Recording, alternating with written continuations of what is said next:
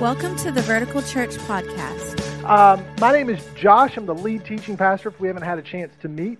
And it is my honor to have Dr. Corky Alexander with us today. He's actually, the biggest honor is that he's my father-in-law, so he helped give the greatest gift that I have ever received in my life in Hope. And so more than that, you know the commercial, the Dos Equis commercial, the most interesting man in the world? That guy doesn't hold a candle to my father-in-law, okay? If I stood here and tried to recount to you all of the interests that my father-in-law has, we would be here all day and he wouldn't have any time to bring the word to us this morning. He is a phenomenal, and I've never told him this personally, but until I heard Phil Keaggy play live, Corky was the greatest guitar player I'd ever heard live. And he's just phenomenal at that, ridiculously talented musically. He's one of those guys, it's like if it's got strings on it, he can pick it up and play it. It doesn't matter what it is. And so, but on top of that, he's got a doctor of missiology from Fuller Theological Seminary in California. He's been a pastor for 27 years. Now he's serving in South Dakota, working on the Native American reservation out there. And he's going to tell you a little bit about that. But if you want to hear his entire kind of testimony, how God opened up this avenue of opportunity for him, all you have to do is pull out your phone or go home on your laptop and Google Corky Alexander TBN. One night he was on there and he shared his testimony about how God has led him down this route. A couple things that he probably won't mention that I will.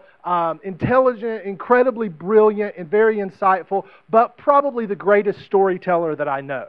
So he's got the guitar playing, he's got the storytelling, phenomenal preacher, huge wide array of interests. He's got some books out in the lobby that he's written on a variety of topics, and if your interest gets sparked, you can check that out this morning. So I'm not going to give a long introduction. I've kind of rambled enough. So it's my honor, my pleasure. I'm excited to sit with you and listen to what Dr. Corky Alexander brings us this morning. Would you put your hands together and welcome him?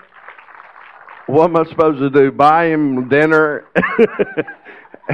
and breakfast? That's awful sweet, man. Josh is kind of quiet, and at least where I come from, he's kind of a quiet fella, but he makes up for it. You fixed it all. Not that there was anything wrong. Well, it's an honor, real honor to be with you here, and we've been here a number of times. I kind of slip in, slip out. And obviously, it's a great honor to have been the dad to see Hope develop, and she was there when we planted churches in Rhode Island and Georgia, and then, of course, you know that my wife and I are also educators. And we stay kind of spread out because there's not a Pentecostal history position on every corner for someone to teach, and there's not a Native American missionary position on every corner. So we're kind of diverse, and it kind of spreads us out. But Hope was a joy. She probably hasn't told you a lot about her miracle, the miracle that she was, and how they didn't think she would live and all that. And she gets she's tired of hearing all that. But for Mom and I, that was like in our first church that we pastored. It was a powerful miracle that really defined our ministry. And so Hope's one of 3 daughters that are worship leaders and fired up Holy Ghost girls, and I'm awful proud of all 3 of them, especially Hope. And I threatened to buy her a keyboard years ago and never got around to it or didn't have the money, but she got it anyway. And so God has been so faithful. Josh we knew as a student because, my wife and I are both educators, and we knew Josh as a wonderful student who, I'm going to tell you, was an excellent student despite a number of losses that he went through during the time. I remember him holding straight A's in seminary when his father was in the process of dying of cancer, and he was commuting to West Virginia to take care of his mom. We're just talking about some real noble saints of God, and you probably already know that with them as your pastors. But I'm so proud this morning. Well, I'm a weird guy. Name is Corky. You can go ahead and tell your neighbor right now, his name really is Corky. And that troubles a lot of people, but they're just going to have to go study. I didn't choose the name, but I have fulfilled the name. Now, that's something about these Bible names, they kind of tell who they are and they kind of predict who they're going to be. And so I am Corky. Everything about me is that. And I think I did a darn good job of being a traditional pastor for 27 years and being Corky. I got through it. I'm a converted drug dealer, rock musician, saved in the Jesus movement. On the corner of Peachtree Road, Peachtree Industrial Boulevard in Atlanta, Georgia, at 3 o'clock in the morning on January the 7th, 1974. And since that time, I have never forgot what it is to be an outsider of the church. Even though I became a big ordained bishop and district overseer and all that good stuff, I never forgot what it was like to be an outsider of the church. So when I came to a turning point in my ministry, I told God, I said, listen, you've got hundreds of brown-headed little preachers that would be perfectly happy to do the traditional pastor thing. Why don't you give me the weird stuff? And God knew my heart, and I was prepared to do that, so He has took me up on that deal. And so now I do nothing but weird stuff. I spent 8 years serving developmentally disabled adults in a music program, and then at the end of a 10-year run, I now am a full-time missionary to the Lakota people in South Dakota. And I'm back and forth because maybe if I keep moving, they won't be able to catch me. But this morning, I believe we got a word that's a good news for you. And that is that God loves you so much that He still walks the dark hills for you and your loved ones. It's a big old world out there. Somebody say amen. It's a big old world out there. And we got a God that's just big enough for that world. Much bigger than that world. God loves people so much, He's not going to wait on you to witness to them. He's already there. So then, evangelism or soul winning is not a delivery system, but it is a treasure hunt. As we go throughout the world, discovering what God is up to. And so you're never the first one to ever share the gospel with anybody. Because the Spirit of God, as the Bible teaches us, goes throughout the whole earth, searching for those whose hearts are turned toward God. And in Psalm 107 this morning, I wanted to point out a few verses. Psalm 107, verses 1 through 3. Oh, give thanks to the Lord, for He is good, for His steadfast love endures forever. Let the redeemed of the Lord say so, those He redeemed from trouble and gathered in from the lands, from the east and from the west, from the north and from the south. You know, God has created this world, and this world is full of all kinds of sacred space. We live in a beautiful country, just America. You know, I was privileged not long ago just to be at Devil's Tower in Wyoming. And it's a sacred place for Native people. When you go to Devil's Tower, you see all the prayer flags hanging up. Kind of reminds you of Mount Everest a little bit. Because that's where indigenous people go to worship God. And so I was at Devil's Tower, and there was a southern guy. I could tell by the way he talked, and obviously my speech betrays me, that I'm pretty deep south. My diet is also. And southern born, southern bred. When I die, I'll be southern dead. It's just a simple thing. But anyway, he was kind of coughing a little bit and making some racket behind me. I was really there to be alone and be quiet. But, you can't get by yourself hardly. And so finally he comes up, and I'm standing there looking through the trees, and he said, "What are you looking at?" And I said, "Shh." And there were 14 deer right there just 15 feet away from us laying in the grass. He couldn't see him because he's barging through. Bless his heart, he's got all those screaming kids. And it's a lot of thrashing going on there. But there's so many sacred places in the world. You know, the Bible is kind of clear that in the New Testament, not only did Israel, but the church kind of got hung up on buildings.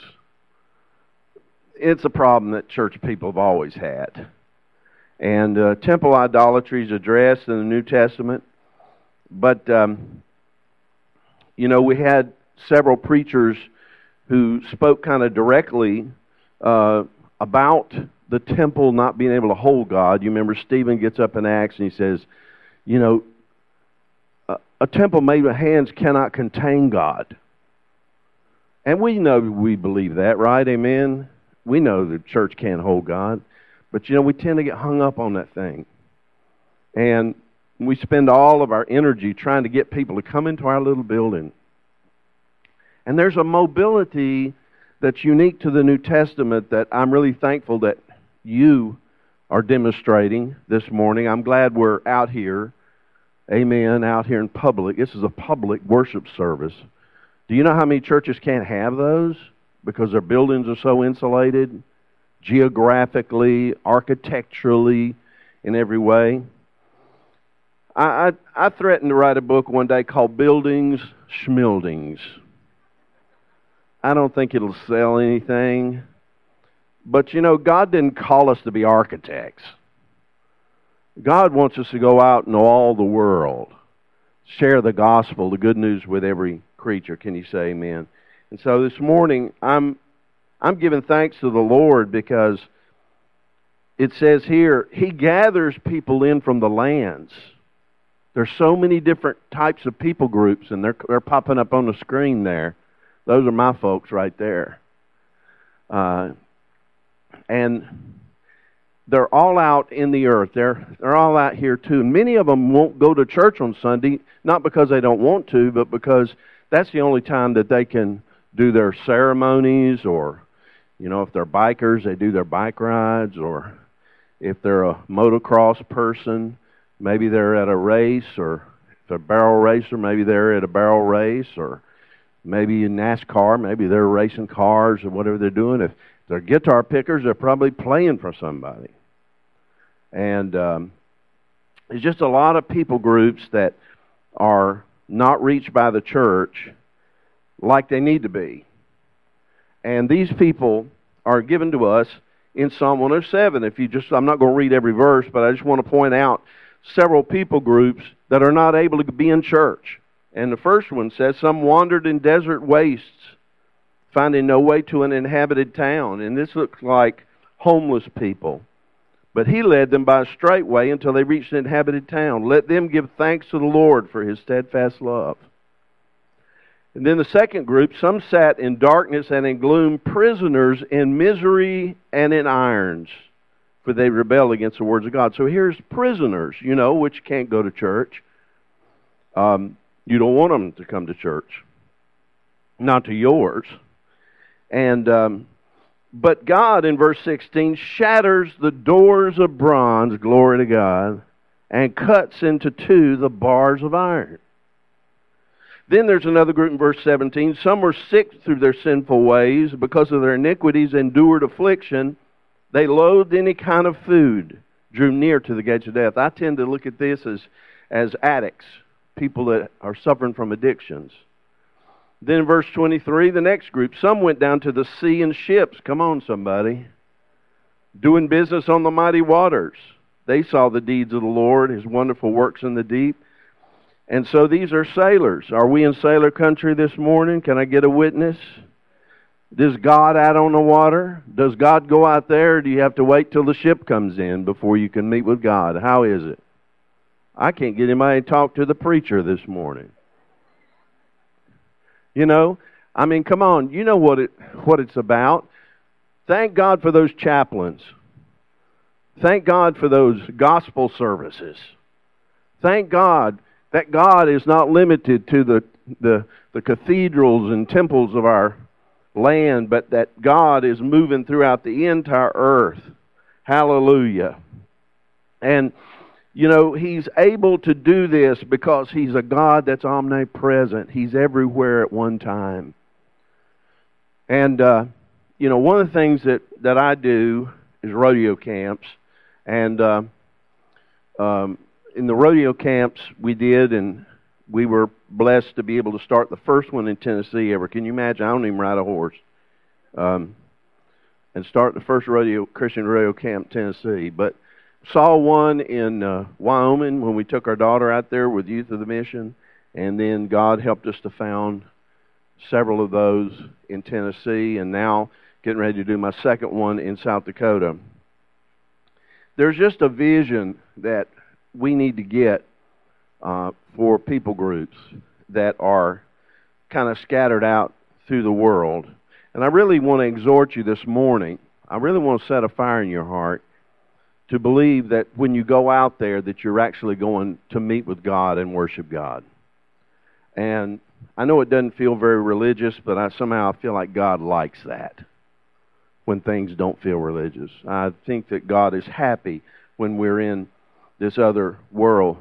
Well, I was out at Bear Butte, and I think he had a picture of a mountain on there. Bear Butte will come up in a few minutes, but I was out there with a bunch of Lakota people. Some were Christians, some were traditional Indians, and we were in prayer ceremony together.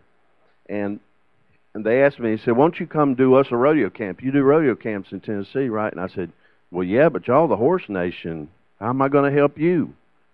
I thought, y'all were the Horse Nation. He said, "Yeah, but you can get the champions, the PBR bull riding champions, and we can't get them, and we want you to come do us one." So I said, "Okay, I'll come do you one."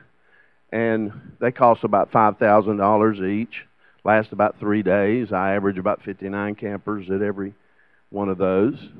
And they said, "Well, who would you bring?" I said, "Well, my best buddy is Cody Custer. You know, he's a famous bull rider, champion, rode with Lane Frost of the 8 Seconds movie, and he's a friend." And they said, "Well, our people killed his people." And Cody Custer is a cousin of General Custer, actually. And so I said, "Now that you mention it, you're right." And the people that are sitting in front of me are descendants of the Little Bighorn Warriors. And they said, "So we're going to do a rodeo camp with Custer family and the Crazy Horse family."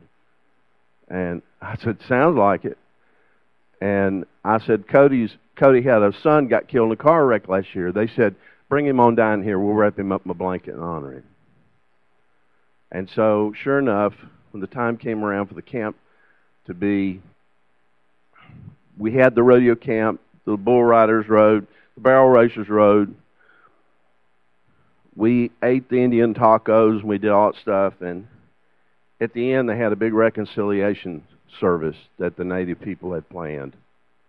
And they made star quilts by hand and brought them and wrapped them around Cody Custer. And there was descendants of 3 Little Bighorn Warriors, Yellow Cloud, Coffee, and Brave Hawk.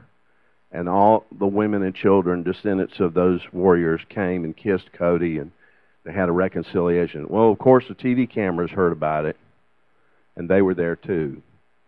It made such a big deal that they finally just said, "We need you to just come on, move out here." And so it's, you know, you're talking about Indian reservation where there's 87% unemployment rate. You're talking about there for a number of months, we averaged 5 teenagers a month suicide.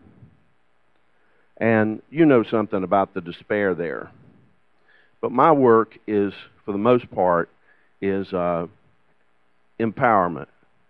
I work with education, music. I'm involved, play with the Lakota band. We do Lakota revivals and things like that. And so I'm a little different, because if you went on a traditional mission trip with the church, you know, they would give out clothes and food, and then you would see mostly only women and children, rarely ever see any men. But my ministry is primarily with the men, so that's what really distinguishes what I do, in case you want to know about that. But I just want you to know, you know, about 4 million Native Americans in this country right now. There were 500 tribes here at the time Columbus came. And less than 2% born again. And so we failed at our very first mission target.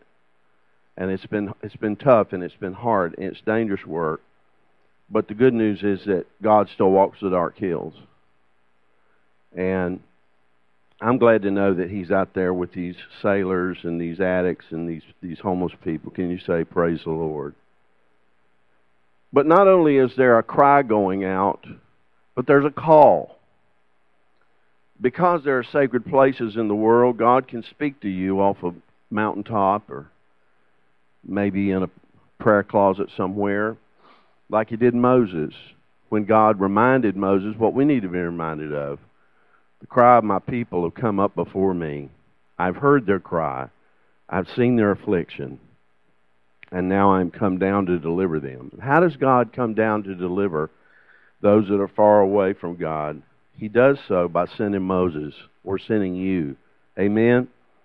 And then there'll come a call, and then there's got to be a conversion. And this is the big thing that I want to talk about today, is that it's time for the church to get converted. It's time for the church. I don't mean we're not saved. I don't mean we're not forgiven. I don't mean we're not redeemed. But I mean there's an experience that needs to happen for us, what happened for Simon Peter in Acts chapter 10. Do you remember? There was a man by the name of Cornelius. He was an outsider. He was an outsider, and he offered up alms and ceremonies to God, and God heard his prayers. I know there's some preachers that say that God won't hear a Jewish prayer, or God won't hear any prayer other than the sinner's prayer. But I don't agree with that. I'm sorry. I believe God hears any sincere prayer that anyone utters to Him. And Cornelius did so, and God accepted his prayer and then gave him a vision that there would be a man named Peter come to his house. But you remember when Peter's asleep on the rooftop when Cornelius, God is speaking to Cornelius. Isn't that the way it is? Isn't the church kind of asleep when it comes to God reaching the outsiders and reaching the lost? We're just kind of asleep on that thing. And so when God lets the sheet down with all the animals on it to illustrate to him that He's going to take him into a kind of unclean realm here, you're going to get kind of dirty. You're going to get some dirt on your hands. And what Peter said, I can't do that. I've always stayed away from those things. I've never done that, Lord. He was proud to say, I don't associate with those people. And yet, God said, don't call common what I've called clean. Don't call them heathens. You know, the Bible doesn't tell us anywhere to call them that. We're supposed to worship and acknowledge the God that's already at work in their lives. Before you came to Christ in the church, was God dealing with you? I bet if we went around this morning, we could get 100 stories of how God go down into bars and how God climbs up into bed with depressed people and how God reaches out in those creative ways that only He can do to get a hold of us. Amen. I was talking to a Pawnee elder who's a Baptist preacher in Oklahoma. The Pawnee Indians had a word for God 9,000 years ago that called God He who walks on water. That was 9,000 years ago. Jesus came 2,000 years ago. And when the Bible came to the Pawnee, ever how many years ago, they heard him preach about Jesus walking on the water, and the Pawnee elders said, well, we knew He did. We just didn't know when. And in this story, we see the beautiful providential hand of God and how God wants to involve all of us together in this grand work of redemption. Can you say, praise the Lord, that God wants to take us to some people, and we know some stuff, and they know some stuff. My older sister, when we got saved, we were smoking pot to get revelations on Scripture, first couple of weeks, and we were rolling up in these churches, and we looked like the Manson family, and we just prayed that the dog that got out of our conversion van, that's what we called it, pick up hitchhikers, get them converted. And we just prayed that the dog that jumped out of our conversion van was not going to dig up the flower garden in the church while we were at service. Soda cans rolling out of that car and garbage. And we went in and see all the mamas pull their children up close to them. And, and we looked like the Manson family coming to church on Sunday morning. I know what that feeling was like. I've never forgot it. But the beautiful thing is that my sister knew a little more about the Bible than I did. And then we met this other person who knew a little bit more. It was kind of like playing guitar, you guitar pickers. You ever remember in the old days that somebody said, I know a guy across town that can play Smoke on the Water. And all the boys on Friday night go out to the house and sit down to watch him play. Remember when the guy had the riff? You remember that. I know you do. It's all over him, I know. And it was all over me. And we would go, say, and there was a guy across town that can play I Feel Fine by the Beatles. And that's a hard one. Because you're not just playing bar chords, you're picking junk out. Amen? But that's the beauty. That's the way God wants this revelation to come. He wants to involve everybody. You got some stuff, you know some stuff. Indians know things we don't know. One good example in the Native American culture, every Native American tribe has a trickster in their culture. And so if your jacket gets tore, the trickster did it. So when they come to the Bible, start studying the Bible, and you start talking about Satan, they say, oh yeah, that's your trickster. And white people have to write books about that called The Problem of Evil. Yeah. If he's a loving God, why would he create a devil? I don't understand. I can't pray. I don't understand. And the Native people can help us with that. They can help us with that because they got tricksters all around them. Oh yeah, devil just trickster. And there's so many other ways. Besides sweet potatoes and corn and so many other things that they gave us. I can't get anybody to shout about sweet potatoes and corn. And Cracker Barrel's not but a stone throw away. But we owe so much to each other. Why can't we love on each other? Amen? And I got to close this. A lady went home from church, and her husband was in the recliner, and he said, what did he preach on? She said, he never did say.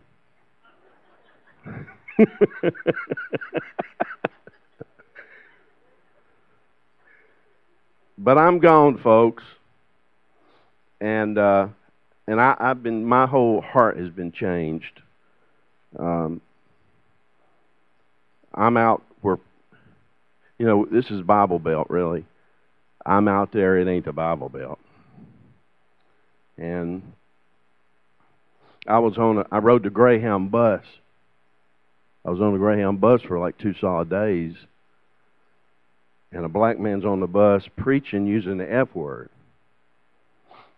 And I said, I might need to talk to you about that. He said, some kind of problem?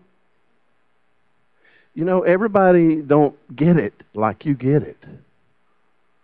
Everybody don't understand it the way you understand it. But here's the good news. I'm going to close with this morning. You might have a son out there somewhere. You might have a girl out there somewhere. God loves them. And he's walking the dark hills. Isn't that good news?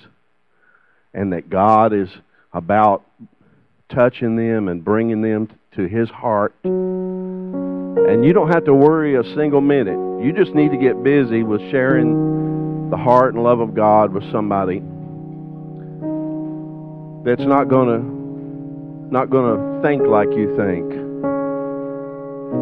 I went to Peru. That's a picture in Peru, and you think when you go that you're not going to understand anything. The man that pastors the church at the highest altitude on earth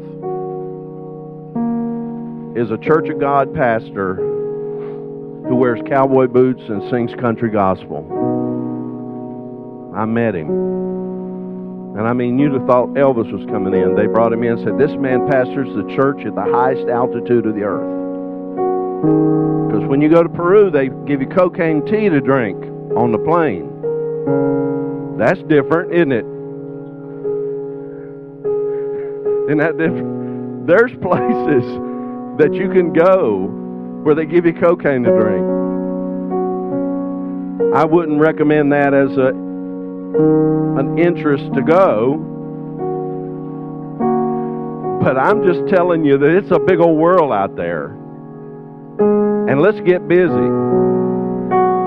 Why don't you stand up with me? I want to pray a prayer with you right now, and I just want to ask God to open our hearts and make them so big. Thank you for letting me give these scattered remarks today. Father, I thank you today that you went into all the world, that you were the Son that was sent from the Father, that you became flesh, dwelt among men.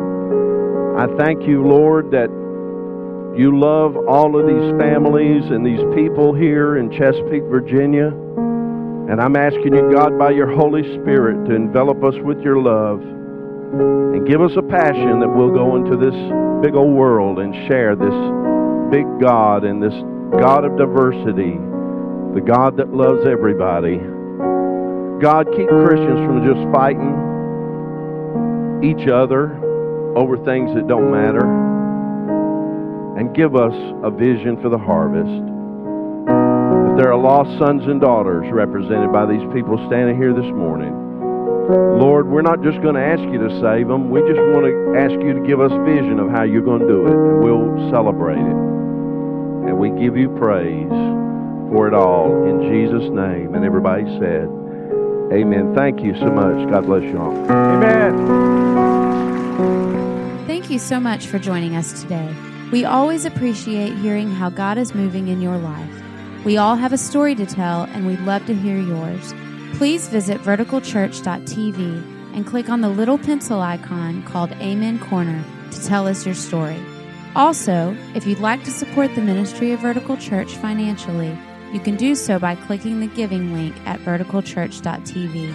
Thank you again for taking the time to join us as we point those far from God to life in Jesus.